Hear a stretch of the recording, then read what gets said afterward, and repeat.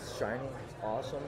It's cool. It's a piece of hardware that I can give for my baby boy. Porque eu não comi nada antes. You know, Absolutely. absolutely. Hold on, I'm talking, brother. Hold on, I'm talking, brother. Hold on, I'm talking, brother. Hold on, I'm talking, brother. Hold on, I'm talking, brother. Hold on, I'm talking, brother. Hold on, I'm talking, brother. Hold on, I'm talking, brother. Hold on, I'm talking, brother. Hello, and welcome back to Hold On, I'm Talking, Brother. My name is Joe Greenwood, and you are listening to our UFC Fight Night London preview. How could we not, listeners, preview the UFC's return to the UK, the first time in 3 years? And my word, what a card we have in front of us, and that is not hyperbole. Is it, Tom Ballum? Tom, how hyped are you for this card? Joe flew in last night. Executive first class from Dana. Thank you very much. Can't wait to cover this event from my spare bedroom in my mum's house. Lovely. But yeah, touchdown in the UK especially. Good to be back on home soil and great to have the UFC here in England. I can't wait. I can't wait to see what the crowd's going to be like. I think this is going to be a heavy atmosphere, let's just say. I think this is going to be a raucous crowd in the way that the Brits only can do. Well, we're jam-packed with UK-based fighters and some really strong up-and-coming names, big prospects for us here in the UK, and I expect the crowd to respond. You and I both did have a little look at tickets there. Sold out very quickly, weren't they, Joe? They were indeed, yes. I had a look at maybe getting tickets on the secondary market that were up in the nosebleeds, going for about £700. So this is something that the crowd are desperate for. And listen, not to big us up too much in the UK, not to get that Rule Britannia spirit into us, but in terms of fight crowds, there is nothing like the UK, let me tell you. How many... Listen, let's break it down. Let's talk about boxing just quickly. UK boxing crowds are insane at the moment. Amir Khan versus Kell Brook, two washed-as-you-like fighters fighting in front of over 20,000 people who were screaming for that match. Listen, there's nothing like the UK crowds. And we're going to show the world why we have the best crowds going. But Tom, never mind that. Let's actually get into this card. Let's get into it. Me and Tom are going to make predictions for each fight. There's 6 fights on this Fight Night card in the main card. We're going to pick a fighter who we think will win the fight, and if we get that correct, it's 1 point, and if we get the method correct as well, that would be 2 points. 12 points potentially on offer. Tom, you are the reigning champion after getting a hellacious 9 points out of 10, somehow stumping my 7. Are you confident that you're going to be able to defend your belts this week? Well, Joe, we're at the elite level here, as you've just noted. 9 out of 10. You pushed me.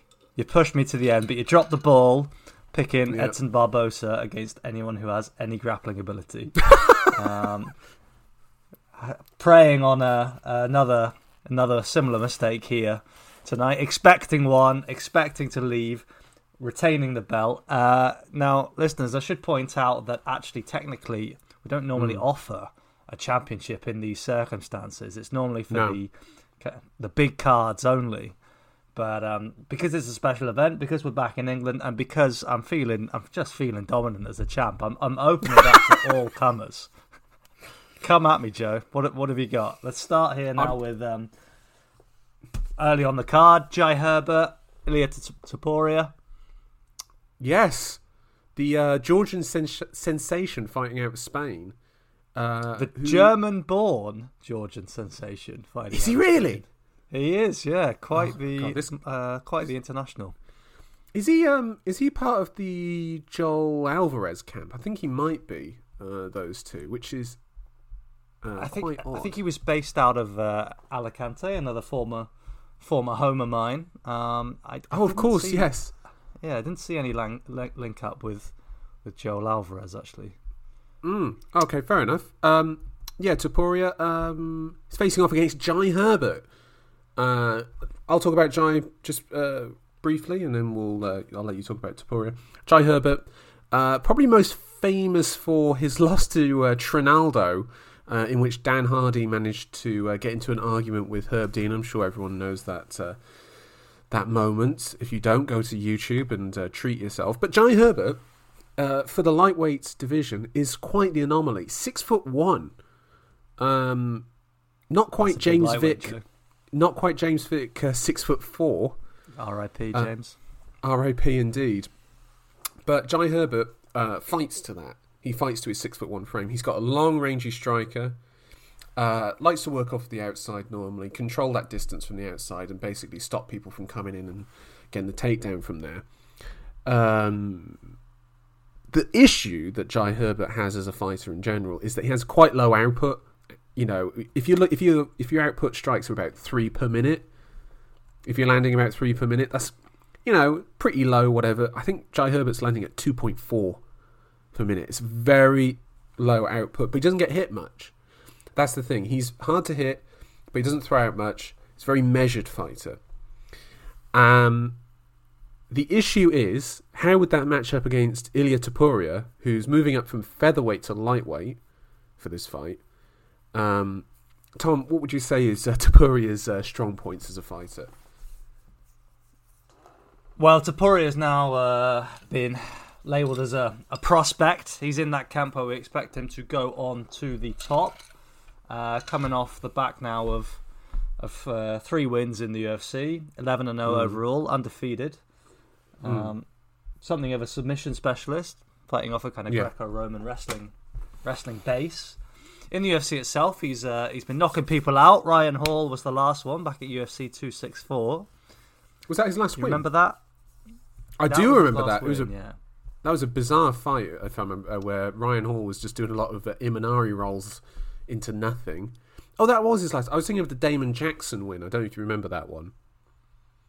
Do you remember that performance against Damon Jackson? Where he just lit him up on the feet and just, I think he knocked him out stand on his feet like it was, a brutal finish from Topuria. Anyway, continue. Well, just an interesting matchup overall here, Joe. As you said, you got this rangy striker fighting a man coming up a weight class, a guy who's, he is built like a featherweight Topuria, stands at only 5'6" tall. The question I have here is, where is this fight going to take place? You think Topuria will want to take him in, try and get in the pocket and trade with Herbert? No, Topuria is going to be going for takedowns straight away. And the problem for Jai Herbert is that he has that very conservative output to prevent takedowns. That's part of it, is that he has that so that he can't be taken down, because obviously with a lot of British fighters the wrestling just isn't there because of that's just not ingrained into our culture. Topuria's advantage is actually in the height disparity there, because he will be able to sort of, I don't know how else to put this, but get underneath Herbert, link his hands together like behind the knees, behind the thighs and whatnot, and just drag him down to the ground. I think this is going to be pretty tough for Jai. And I think Topuria, I don't know if this lightweight's a permanent move for him. Be interested to see if it is. I personally quite like him at featherweight. No questions about the mismatch in size and weight here, Joe. Do you think he'll be able to impose his wrestling game on Herbert problem free? Well, I don't know, because there's. No, I don't see that being an issue for. You mean like Herbert's size and weight being an advantage over Topuria? Yeah, I mean, normally when we look at wrestlers going up divisions, then how did that weight advantage work for Joel Alvarez over Sarukian the other week? That was a massacre. Like, it was he beat him like he owed him money. It was like hellacious.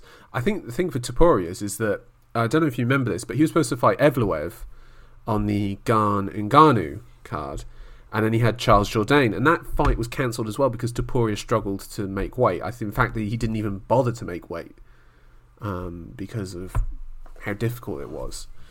So I don't know. This might be a permanent move for him. We'll be interested to see. There is a definite fight potentially waiting for him if he wins this. That we'll get to. What are you talking about, lad? What are you talking about? We'll get to Paddy Pimblett in a moment. Are you fucking joking? We'll talk about that hype train in a moment.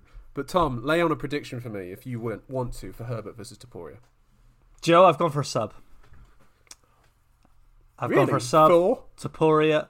Yeah, your man Topuria, before coming into the UFC, where, as I said, he's shown some nice hands and actually shown the striking element to his game. Coming into the UFC, man had 7 subs.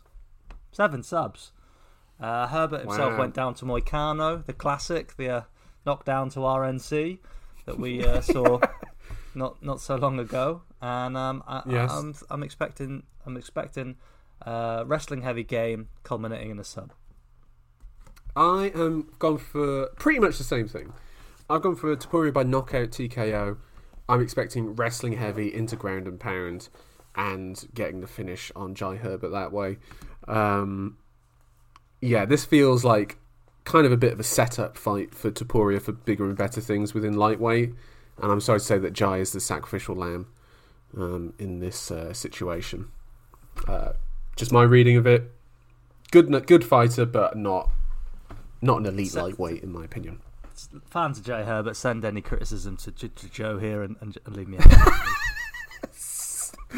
I support you, Jai, but moving on. I'm sure you. I support you as I pick Topuria to win by submission. Should we talk about the women's flyweight fight here, Tom? Molly McCann versus Luana Carolina. It was your job to do some research on Carolina, so please lay it on me. Joe, what my research has told me is that Molly McCann is the favourite for this fight. Is she really? Yeah, she is. Molly McCann is coming in as a 1.73 on the decimal odds system versus Luana Carolina's 2.25. So pretty tightly matched. Okay. How do you see this fight going, Joe? Right. I'll break it down. I'll break down this fight. So Molly McCann is a solid flyweight, I'll put it as. She has the wins, I think, back that up, and so do the losses. She has losses. She has wins over Ariana Lipski, Priscilla Cachoeira, and Ji Yeon Kim. But her losses are to Tyler Santos, I should say, who is facing Shevchenko for the title in June, and Gillian Robertson as well. She kind of there's a bit of a ceiling to where she can get to currently in the UFC. Very strong grappling game. That's kind of what she wants to go towards, is towards the wrestling and the takedowns. The problem that she has, though, is that she kind of has these sort of like looping punches, and Luana Carolina, on her last fight against Lupita Godinez, and she had very straight hands, very straight jabs. So those sort of like looping punches from McCann against a woman who has an 8-inch reach advantage over her, who has a solid jab and a good solid 1-2 down the middle. And 8 inches. By the way, and are you serious, Joe? 8 inches? Sorry, 7 inches. 7 inches. Right. My mistake. No, I wasn't. I wasn't calling you out there. I just might have missed that in my research. But go on. Tell me more. Tell me more. And by the way, McCann, who has wrestling and grappling is what she wants to go to, fights out at the same gym as Paddy Pimblett, which again is the grappling is his strong point. Carolina has an 88% takedown defense. She also has a strikes landed per minute of 4.49 and strikes absorbed at 2.85. She's an elusive striker who likes to move back in and out, side to side. I don't know if you can tell by this, but I've gone for Carolina by decision. I think it's going to be a rough night for Molly McCann, I'm afraid. Joe, I got 2 words for you. Go on. Rule Britannia. Molly McCann by decision. Let's go. Oh my god. You really? Yeah, have a word with yourself. Have a word. You can't pick Topuria and then this lass as well. We are English-based here, fans. I'm sorry about Joe. Oh my god. God almighty, we're going to be debating Brexit in a moment. This is getting a bit much for me. Fair enough, alright. Well, never mind Rule Britannia. Let's get on to Rule Iceland. Tom, your countryman, or your soon-to-be adopted countryman, Gunnar Nelson, is fighting. This card. Yeah, Gunny, welcome He's back. He's back, Gunny. We weren't sure in Iceland whether he would be back. He's been out for a couple of years now. Last time he fought was September of 2019, and it was a pretty one-sided loss to surging Gilbert Burns. Yes. That was his second loss in a row, and it very much seemed like Gunnar had hit a little bit of a wall. Do you remember the Leon Edwards loss? Sure. It was a split decision loss to Leon. It was never a split. I don't know how anyone gave I don't know how anyone gave that to Gunnar Nelson. If I remember correctly, I gave all 3 rounds to Leon Edwards, who even dropped Gunnar Nelson in that fight. The thing that was concerning there is that Leon, he did manhandle Gunnar in the grappling department, and yes, and that was a real concern because that is Gunnar's base. Yes. So that was a concerning loss for Gunnar. Now, of course, at the time, Edwards was just another welterweight. He's since gone on to establish himself as at the top of the divisions, as has Burns. And perhaps in hindsight, Gunnar's losses haven't been so bad, but he does have 5 of them in the UFC, winning 8 fights, losing 5. It's not a bad record. Not a bad record. I mean, I'm looking at the guys he's lost to. He lost to Burns and Edwards, Ponzinibbio, Damian Maia, and this is Damian Maia 2015, and then Rick Story in 2014. It's not a... Listen, these aren't embarrassing losses, are they? It's not... This is, decent fighters that he's losing to, up to very good fighters, so... Yeah, they've certainly stood the test of time, and actually one can kind of reevaluate them in hindsight now, given what some of these guys have gone on to do. Gunnar has signed a new contract. He's actually been out with his baby girl. She was born after the Burns fight, and I think that's part of the reason he's had this layoff and try to assess where he's at. Yeah, so it's not as clear cut as he's lost his passion for the sport, or he can't take the punishment anymore. They've given him a bit of a layup here, I think, Joe, with Sato. Yes. Yeah, it definitely has that. Sato's sense to it. Sato's in a tricky situation here, which is Sato actually on the feet is actually fairly similar to Gunnar Nelson, not to the extreme that Nelson is with his karate stance, but he does have a sort of karate stance as well. He's very hittable though, and I think the most damning part of Sato's record is the amount of losses that he has to submissions. Actually, 3 of his 4 losses are submission losses, including an arm triangle to Miguel Baeza, who is not predominantly a grappler. I'm going to lay it out there. Gunnar Nelson by submission for me is the pick, and is, to be honest, the only pick that you can make for this. Athram Eastland. I've gone for a submission for Gunnar Nelson also. And fingers crossed, because there's a lot of, he's a big star in Iceland. Actually, it's quite hard to understate that. He is one of the country's primary sportsmen, up there with Gylfi Sigurdsson, who are we allowed to talk about him anymore? Or? Well, yes. I think he was eventually named in some police inquiries of a concerning nature. So, for fuck's sake, lot riding here on Gunnar. No, shouldn't laugh. No. Shouldn't laugh at that. No, not at all. But yeah, I'm trying to. Who are the other famous Icelandic? You got your man from World's Strongest Man. That's big in Iceland. Hafthor. Yeah, absolutely. Shout out to everyone else who watched that as a kid. I don't know. Did you ever watch that when you were growing up, World's Strongest Man? Absolutely. My man. Cracking bit of telly around Christmas. Yeah, Gunnar Nelson by submission's the only pick here, isn't it? It's the, stick the mortgage on it, basically. That's how confident I would be. Yeah. Yes. Very excited anyway to see him back, and I'm glad they've given him this kind of fight, Joe. I couldn't take a beat down. No.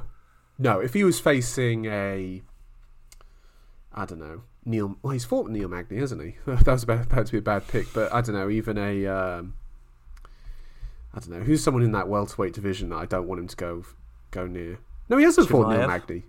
Yeah, Chimaev. Jesus Christ, I think Chimaev's blown past him sadly. I think it'd be interesting. I hope. Do you know what it is? I just want Gunnar Nelson to fight regularly if he wants to, and because he's an interesting character to watch within the cage. You know, he's that unique sort of approach that he has to it. It's nice to have him back. Right. Speaking of layups and can crushing, Paddy the Baddy Pimblett, who is he maybe the biggest star on this card right now? Or I don't know how to like look at this. It's so bizarre. But Paddy the Baddy Pimblett is fighting Rodrigo Vargas. Tom, let me ask you just straight up, simple question. Are you on the Paddy Pimblett hype train? I am not on the hype train, Joe. I'm just here shaking my head when you say this is perhaps the biggest star on the card. The thing that was really standing out to me here, coming in, looking at this fight and the fight following, where we've got another young English fighter in Brendan Allen, a man who is 8-0 in the UFC. Let me just say that again. He's 8-0 in the UFC. Paddy, meanwhile, has fought once in the UFC. It was a crazy fight, but how that man could have more name recognition than Brendan Allen? There's no justice in the world, Joe. I am not on the train. What about you? Did you? No, I'm not on the train for a number of reasons that we will get into with this. Actually, I'll give you my main reason that I am not on this hype train is that I have actually seen Paddy Pimblett fighting in Cage Warriors. And listen, he became a champion very young age in Cage Warriors. I believe he was 23 years old. He became featherweight champion. It was a title that was vacated. And then his first title defense, he faced a man who is currently in the UFC, a man by the name of Julian Erosa.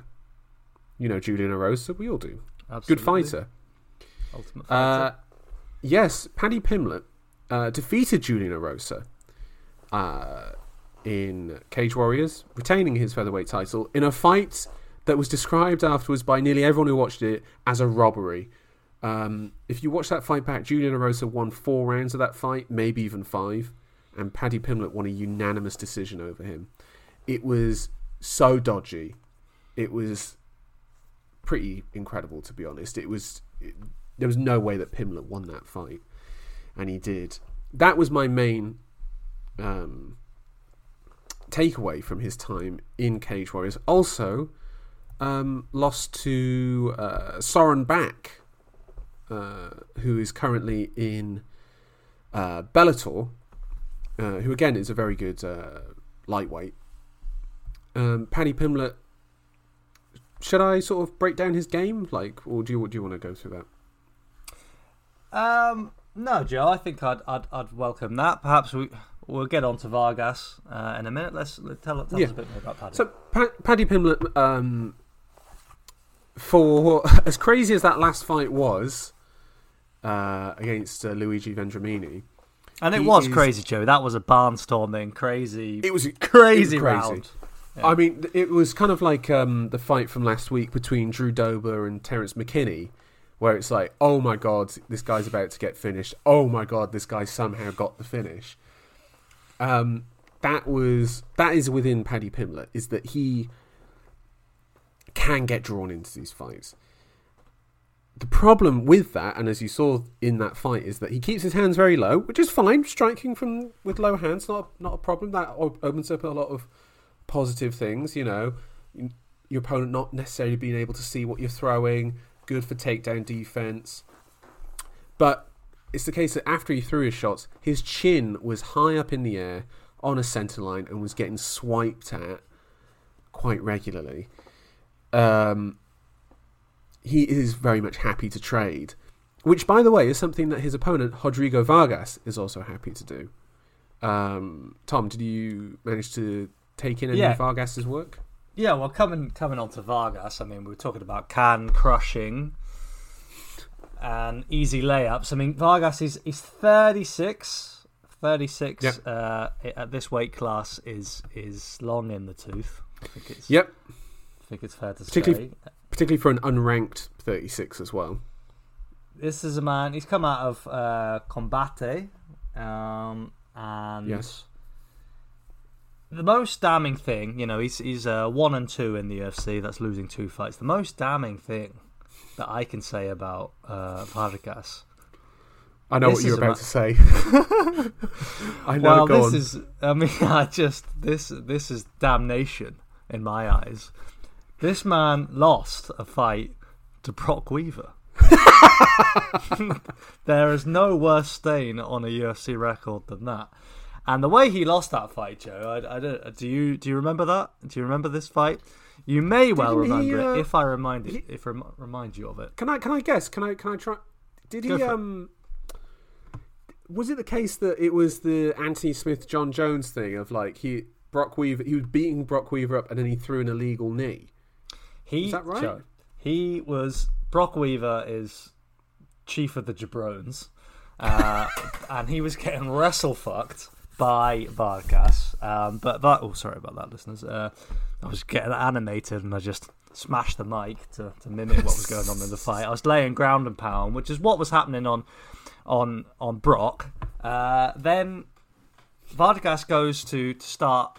He stands up, postures up to start, dropping bombs, and he's standing above Brock, who sat against the fence, looking up at him with his arms by his side, and then he just blasts him with a knee to the face and KOs him. It was, which, by the way, yeah, you're talking about the wrestling and the ground and pound. Vargas is a boxer. Yes, like he's not a wrestler. This guy is a southpaw boxer. He likes to throw neat 1-2s. Okay, he's not. This isn't like Khabib we're talking about here, where it's just like he drowned Weaver with the grappling and then lost his head. So, yeah, this is going to be interesting as well in terms of on the feet, because Paddy Pimblett is an orthodox striker up against the southpaw striker there. So it's going to be fighting for that lead leg. Who can get on the inside first, and then who can lead that dance? But go on, Tom. Well, I was just going to say, my question is, Joe, is, Paddy here, is he going to trade with him? Is that the game plan? Of course he's going to trade with him. He's going to swang and bang and rock and roll. He's going to swang and bang. He's going to rock and roll. Like, he's going to feel the energy of that crowd, and he's going to swang and bang. All right, how do you see it going then, Joe? Paddy Pimblett by TKO knockout. That's what I'm going for. So, Vargas hasn't. You see, Vargas, he's not been knocked out. And as you say, the man has a pretty solid stance as a striker. I think he will be able to weather those storms. I think there's a good chance of that. And instead of getting KO'd, we'll go down to a decision loss. Wow. Paddy Pimblett by decision. Wow, that's almost a bit of a damnation, by the way, of picking the decision win there for Paddy. Well, that is me expressing skepticism about Paddy Pimblett in general. Of course, we had a little bit of beef between Paddy and Ilia Topuria. What did you make of that? Well, Paddy had said some pretty crazy things about Georgians being under the foot of Russian domination because of their weakness, which was incredibly offensive to the Georgian people. Yeah, it's a horrible thing to say. Especially given the context now, it couldn't really be any worse after Georgia fought a war against Russia in 2008 in which people died, Paddy. People died in that war. Totally moronic comment. And let's make that fight after this. If Paddy does manage to keep his train stocked with coal and it's still running, let's put the Topuria roadblock there and shut this down. Yeah, I'd be down with that sort of thing. I also am going to be interested to see how is Pimblett going to be displayed tonight by the UFC. And by that, do you remember when Conor fought Max Holloway? Yes. In the UFC. I think it was his second fight. It was his second fight in the UFC. And Max's first, I believe. Max's first or second. It was early for Max. I think he might have fought Poirier first, actually, Max, which is mad when you look at it. His record, but he was on the prelims and he got the main event walkout style of blacked out crowd, his music blaring, with the full big walkout. And Paddy Pimblett, I don't know if you know this about his time in Cage Warriors, had a very iconic walkout for Cage Warriors that was very well choreographed, I must say. Set to Basement Jaxx Where's Your Head At? And I'm wondering, are they going to give him the same treatment and make him look like a big time star in the UFC? And if they do that, you can forget that Topuria fight, let me tell you. That is not going to happen. No, maybe they will shield him from that. I mean, look, I love a story. I like momentum. I like the UFC getting behind people, and I don't see much more to come from Vargas. I won't be upset if Paddy comes through this with another highlight. So let's see about that. And also, Paddy Pimblett being successful and winning these fights is good for me as well, because if there's normal people, quote normal people, start talking up, oh, Paddy Pimblett, he's going to be a next UFC champion, I'm thinking I can make some money off these people. Get some good odds out there, yeah. Well, yeah. Paddy is the strongest favourite on this card, 1.18. I think that's fine, to be fair. I actually kind of agree with that, to be honest. Just to be clear there, for your £1, £1, $1, you will receive 18 cents, 18 pennies back if you pick Paddy and he wins. Not bad. Let's move on. Brendan Allen versus Dan Hooker. Arnold proper Allen. Fighters. Yes. It'd be good if you got the name correct. Joe, this is what I'm talking about right here. Arnold Allen, my man. He's got 8 wins in the UFC, and I can't even say his name. That's how little hype, little coverage this guy has got. Tell us about I know. Brendan Allen. Tell us about Arnold Allen, Joe. Arnold Allen. As Tom says, 8 fights in the UFC. I think me and you can both acknowledge what Arnold Allen's big downfall is in the UFC, though, is 1 fight a year, pretty much. He had...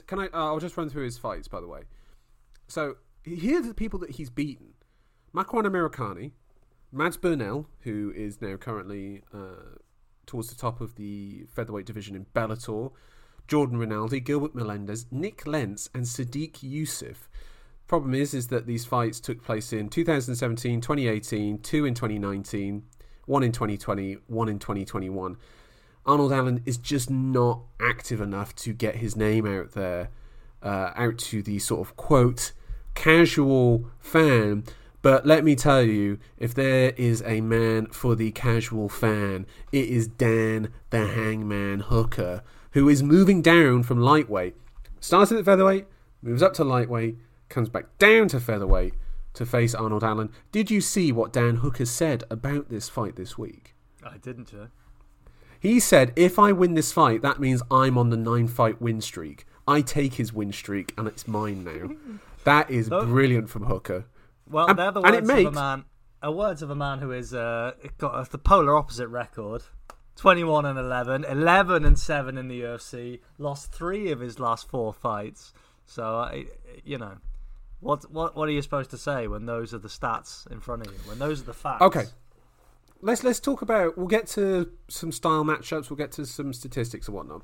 Can I run through the losses of Dan Hooker within the UFC? So he's lost to... when he was at featherweight, he went 1 win... He traded wins and losses. Losses were to Maximo Blanco, Yair Rodriguez, and Jason Knight. Moves up to lightweight, which includes a 4-fight win streak, includes a win over Gilbert Burns. Then lost to Edson Barbosa, which was about as close as you can get to a murder within the cage. Fatality, yeah. Yeah. Beats James Vick, Ally Quinta, and Paul Felder in a very close split decision. Then losses to Michael Chandler, Dustin Poirier, and Islam Makhachev. Win over Nasrat Haqparast in there as well. There is a clear line of quality in the guys that he's lost to recently. And it's dependent to me on how highly do you think of Arnold Allen. Is he in that sort of Chandler Poirier quality? Do you think? Well, do you think this guy's a featherweight contender? I think absolutely. If you're 17-1 and 8-0 in the UFC, you should be a contender. The thing that's really crazy here, it's really, really crazy, is that you just look at the guys that Hooker has fought, the name recognition on those guys, the guys he's lost to. We're talking about a future champ, let's be honest, very likely, Islam Makhachev, last time out. KO'd by Chandler on his debut. Chandler, a man who fought for the belt directly off that fight. Former Bellator champion as well. Poirier. Poirier, who at that time was kind of the champion in waiting. And so he's had some huge fights, Hooker. As you say, he's been found wanting against the stellar names there. Yes, he beat Nasrat Haqparast, but it's not in the same category. Brendan Allen, he doesn't have a single name like that on his record. Sadiq Youssef, he's another kind of niche fighter. He won last time out, last weekend. Good fighter, but the casual fan out there, they're not going to recognise the likes of Nick Lentz or Gilbert Melendez. It's really amazing to look at their two careers, how the profile of the men that Hooker has fought versus the profile of the men that Allen has fought. It's unbelievable that they've had such distinct careers, and we still don't know, as you say quite rightly there, Joe, what is Brendan Allen's level. We know where Hooker is. Because Allen, he just hasn't had a test of that caliber. My question to you, instead of the one you posed to me, Joe, would be: is Hooker the right man to test Brendan Allen? Oh, Jesus Christ. Arnold Allen, I'm sorry. I'm sorry. I'm all these slights. Is Dan Hooker the right level, the right man for us to establish Arnold Allen's level? For me, yes. I think Dan Hooker is actually a really interesting matchup for Arnold Allen. First off, is that Dan Hooker actually does have 5-round conditioning. He has gone 5 rounds in the UFC twice now. And so when he's got that level of conditioning, maybe he could just pick up the pace for a 3-round fight then, knowing that he has that sort of 5-round sort of gas tank within him. He's also willing to press forward and put pressure on people. This is going to be interesting to see how Allen responds to the pressure of Hooker. Also a bigger man as well. It's going to be interesting to see in the clinches. You can sort of imagine the situation of sort of Hooker sort of maybe bullying him in the clinch because of that size disparity. And it's going to be interesting to see, does he have the skills to control those spaces against Dan Hooker? And to me, personally, I think he does, because actually Arnold Allen has pretty good takedowns as well. He's got a good rate of takedowns as well, 1.44 per 15 minutes. That's pretty good.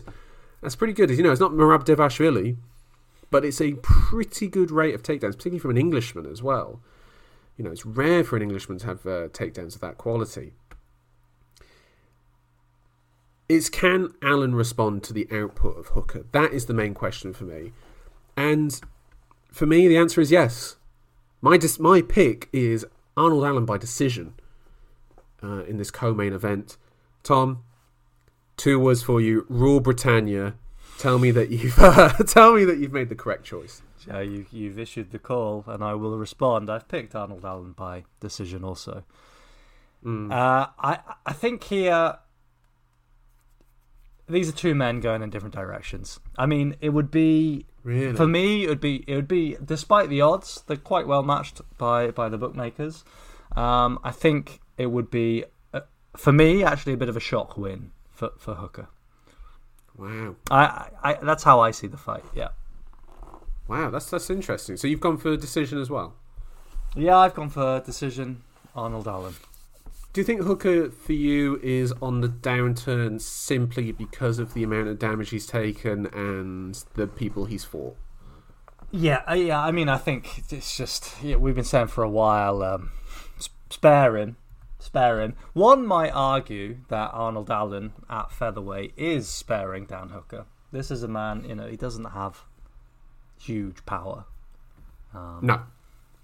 And so, I welcome this fight for Hooker as well. The thing is, you look back at lightweight. I know this Dan Hooker's come down here, but you've got a few fellas here who are really they're unjustifiably high in the rankings. Dan Hooker, 8th in the rankings somehow, just behind Tony Ferguson, 3-fight losing streak. Tony Ferguson, who's 7th. Below that, you've got Conor McGregor, Joe. Is Conor still ranked? Conor's ranked number 9, at lightweight. Yeah, it's really crazy, and so this is the kind of fight where we can just all you need to do is name someone who we both know who is not ranked at lightweight to really tip me over the edge of is Brad Riddell, is he ranked?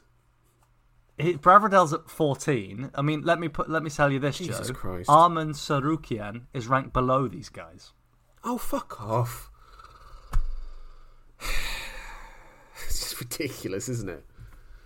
It is crazy, yeah. It is crazy. Listen, we'll talk about Tony in a couple months because he's got a fight set up against Michael Chandler. But is there any real need for Tony Ferguson to be ranked? Is there any need for Conor McGregor to be ranked? They're going to fight and people are going to watch regardless. I feel like they should just be in their own sort of the fans like them, they're popular. It's how I feel about Masvidal right now. Masvidal doesn't need to be ranked. Take him out the rankings. Diaz. Yeah.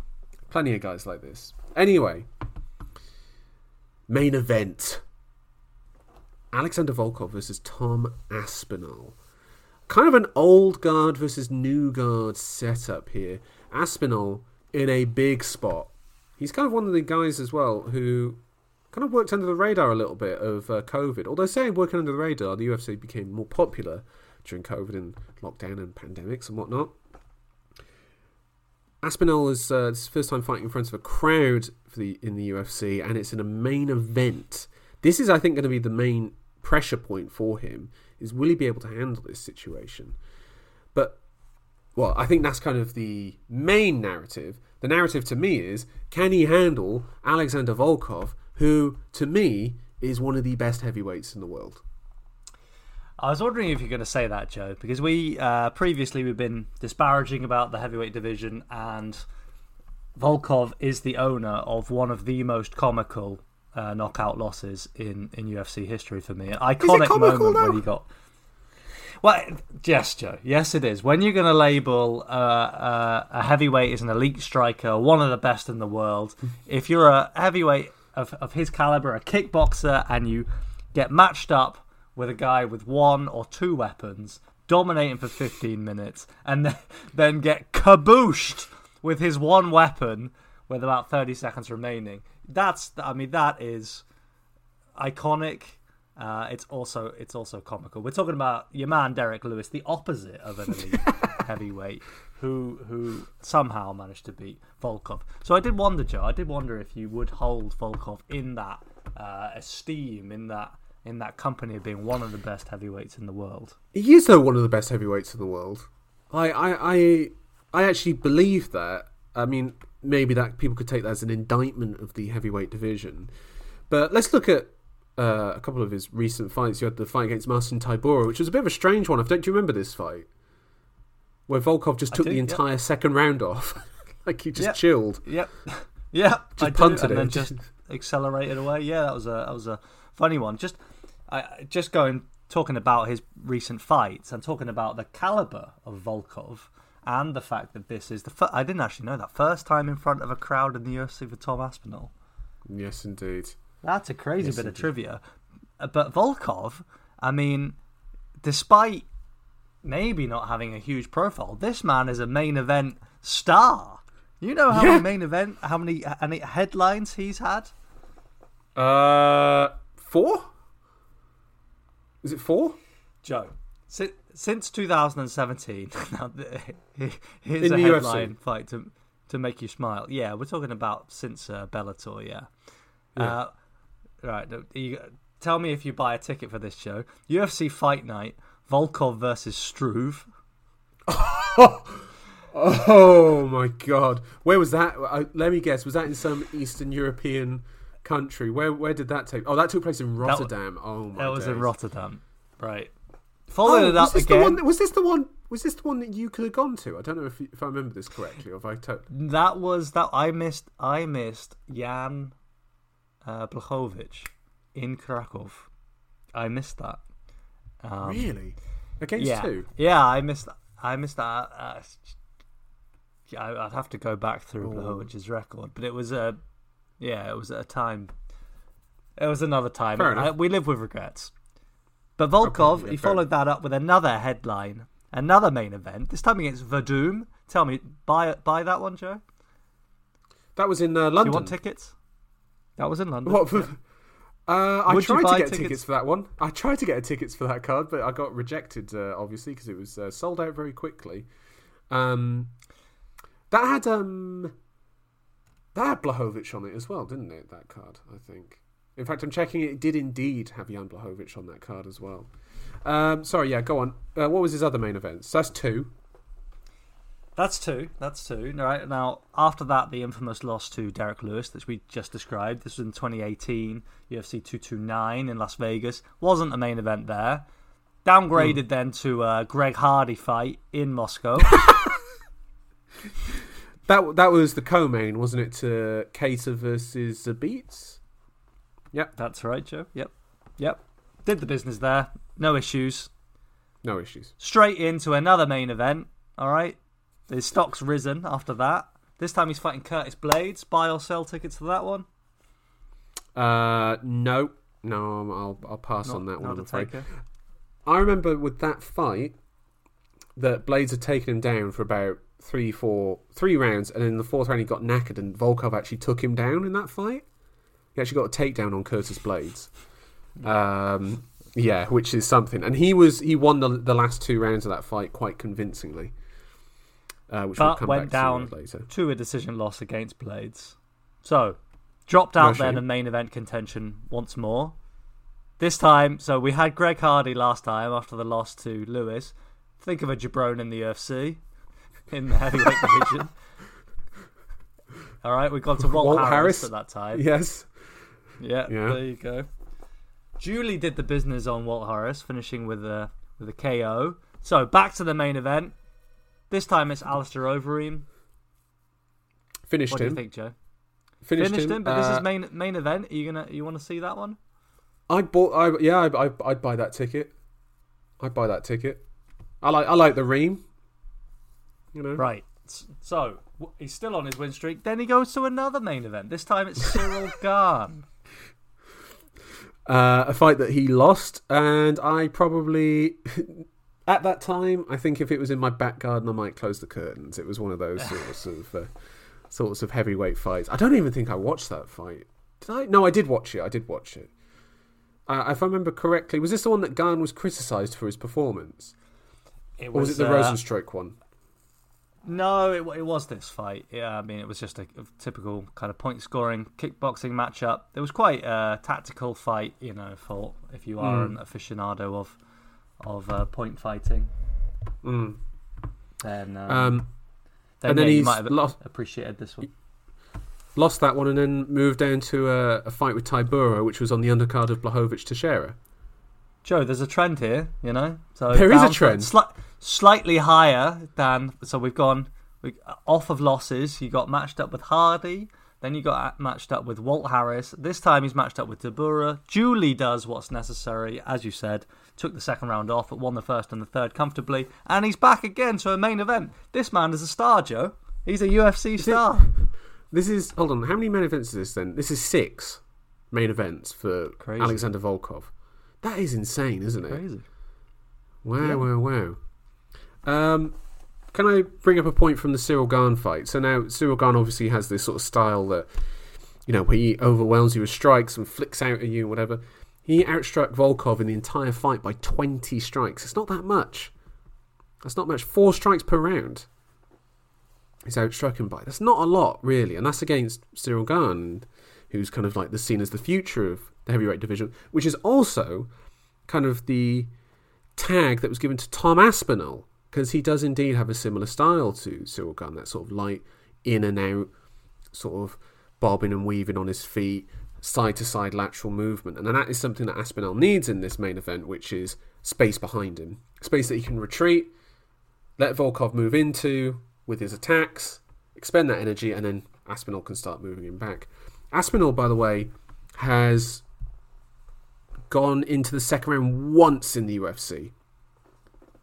He everything else, and that was against Arlovsky, which he got a rear naked choke in on him, and finishes as well. Finished every single fight.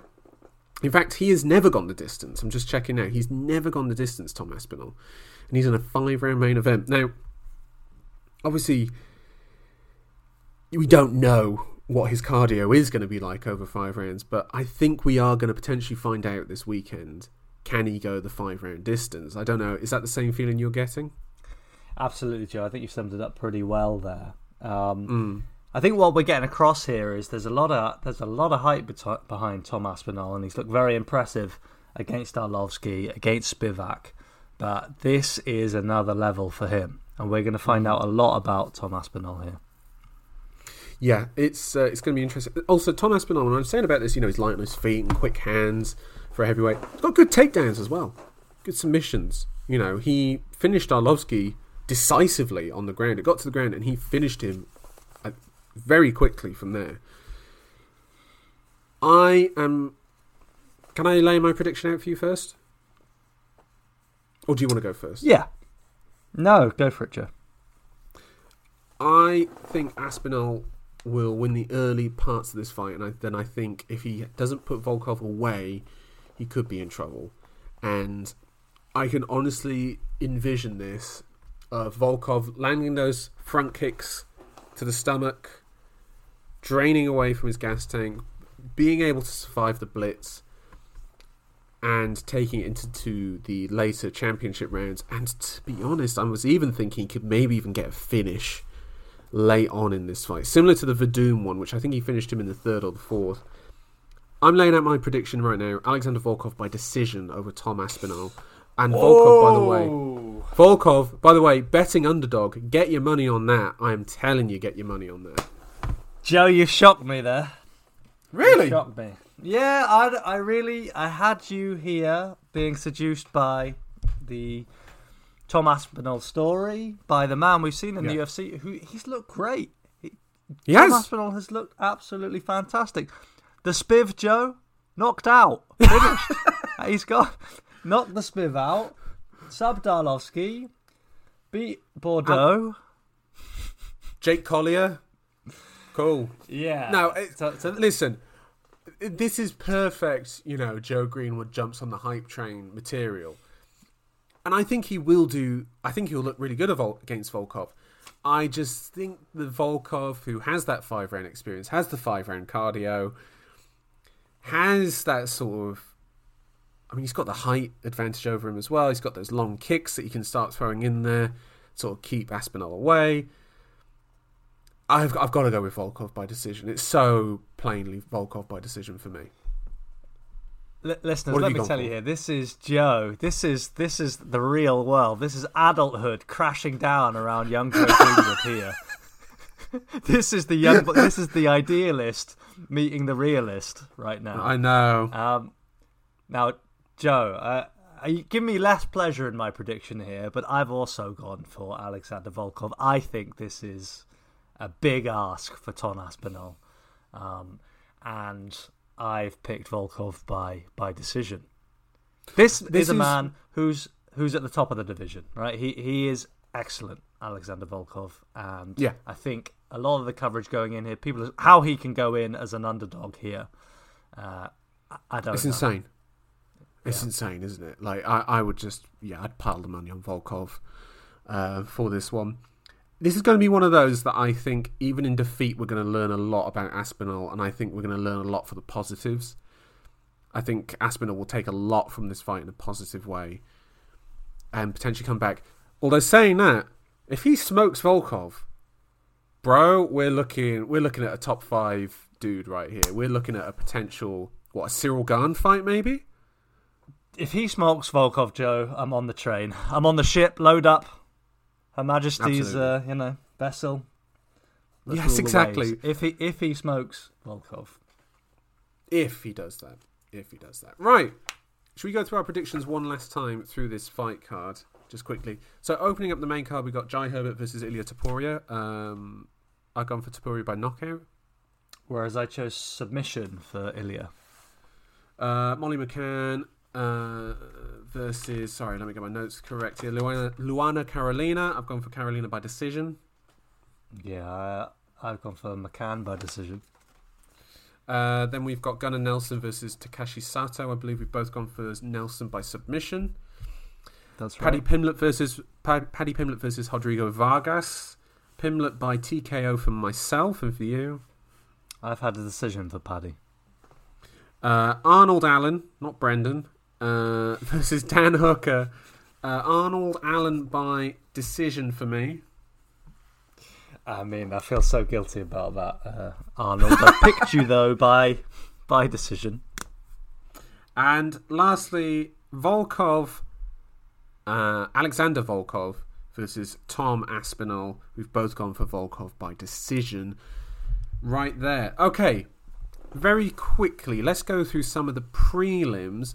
What is the fight that stands out to you the most on the prelims? Well, I think there are 2 men on here who can feel aggrieved that they're not on the main card, and they can probably look at a certain Liverpudlian with curtains and think, what is going on here? Those 2 men are Paul Craig and Nikola Krylov, 2 ranked guys at light heavyweight. 2 guys, the winner of this fight is got to be getting close to being in the title picture, Joe.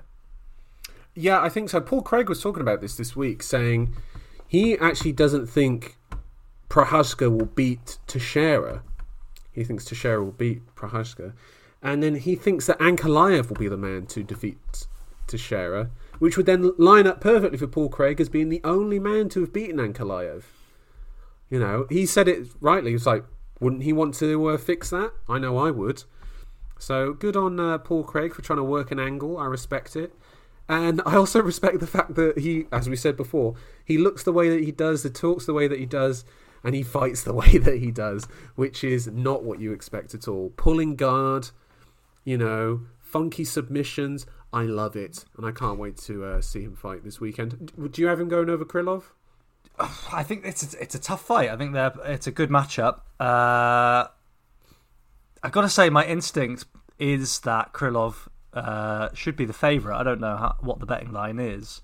I think I would say the same for all Paul Craig fights, though, so don't take that personally, Paul, or fans of Paul Craig. No, he's a great addition to the roster at light heavyweight.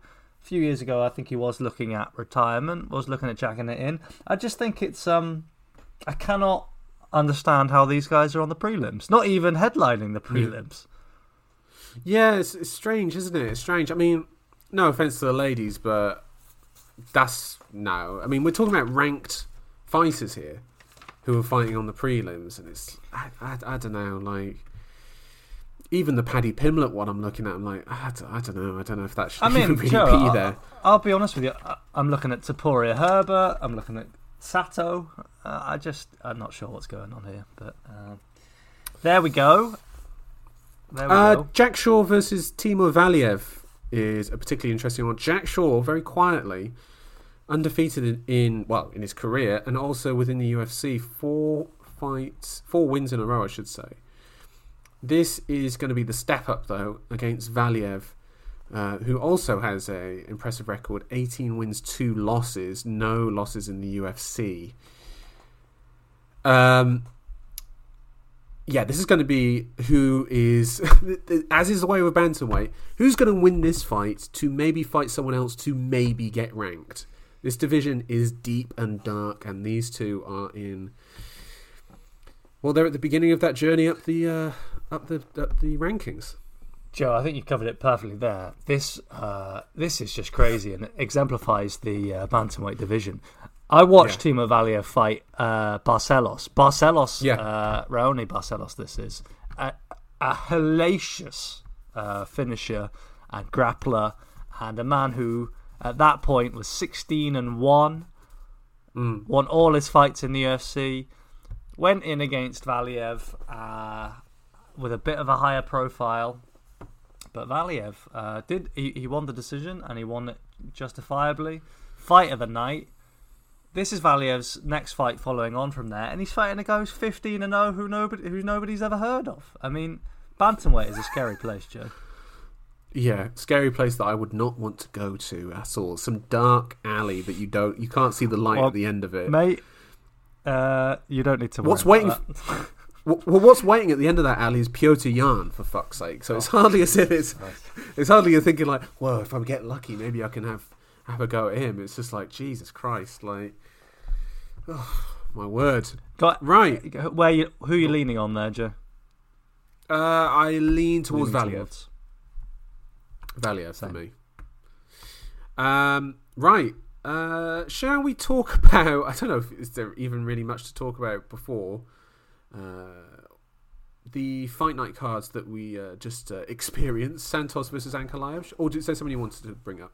Yeah, I just want to give a quick shout out to one more guy who's appearing here on the prelims. That's Mohamed Makayev, 21-year-old, native of the Caucasus. I think I better check this before I say it, but I believe he's a Dagestani.